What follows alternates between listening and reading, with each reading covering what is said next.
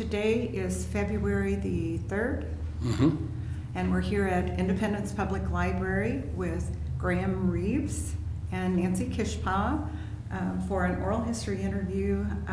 This is part of the Created Equal Oral History Project, and just for the purposes of the interview, would you state your full name, your age, and your date of birth?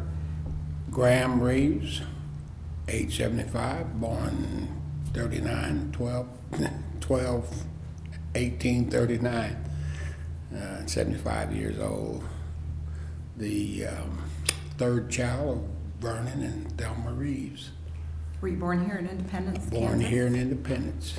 How about your parents? Were they from this area? No, my dad's from Renniesville, Oklahoma, and my mother is from Ozark, Arkansas area.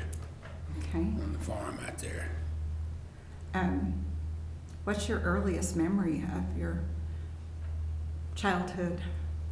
My earliest memory is probably from what I was told by my mother and father.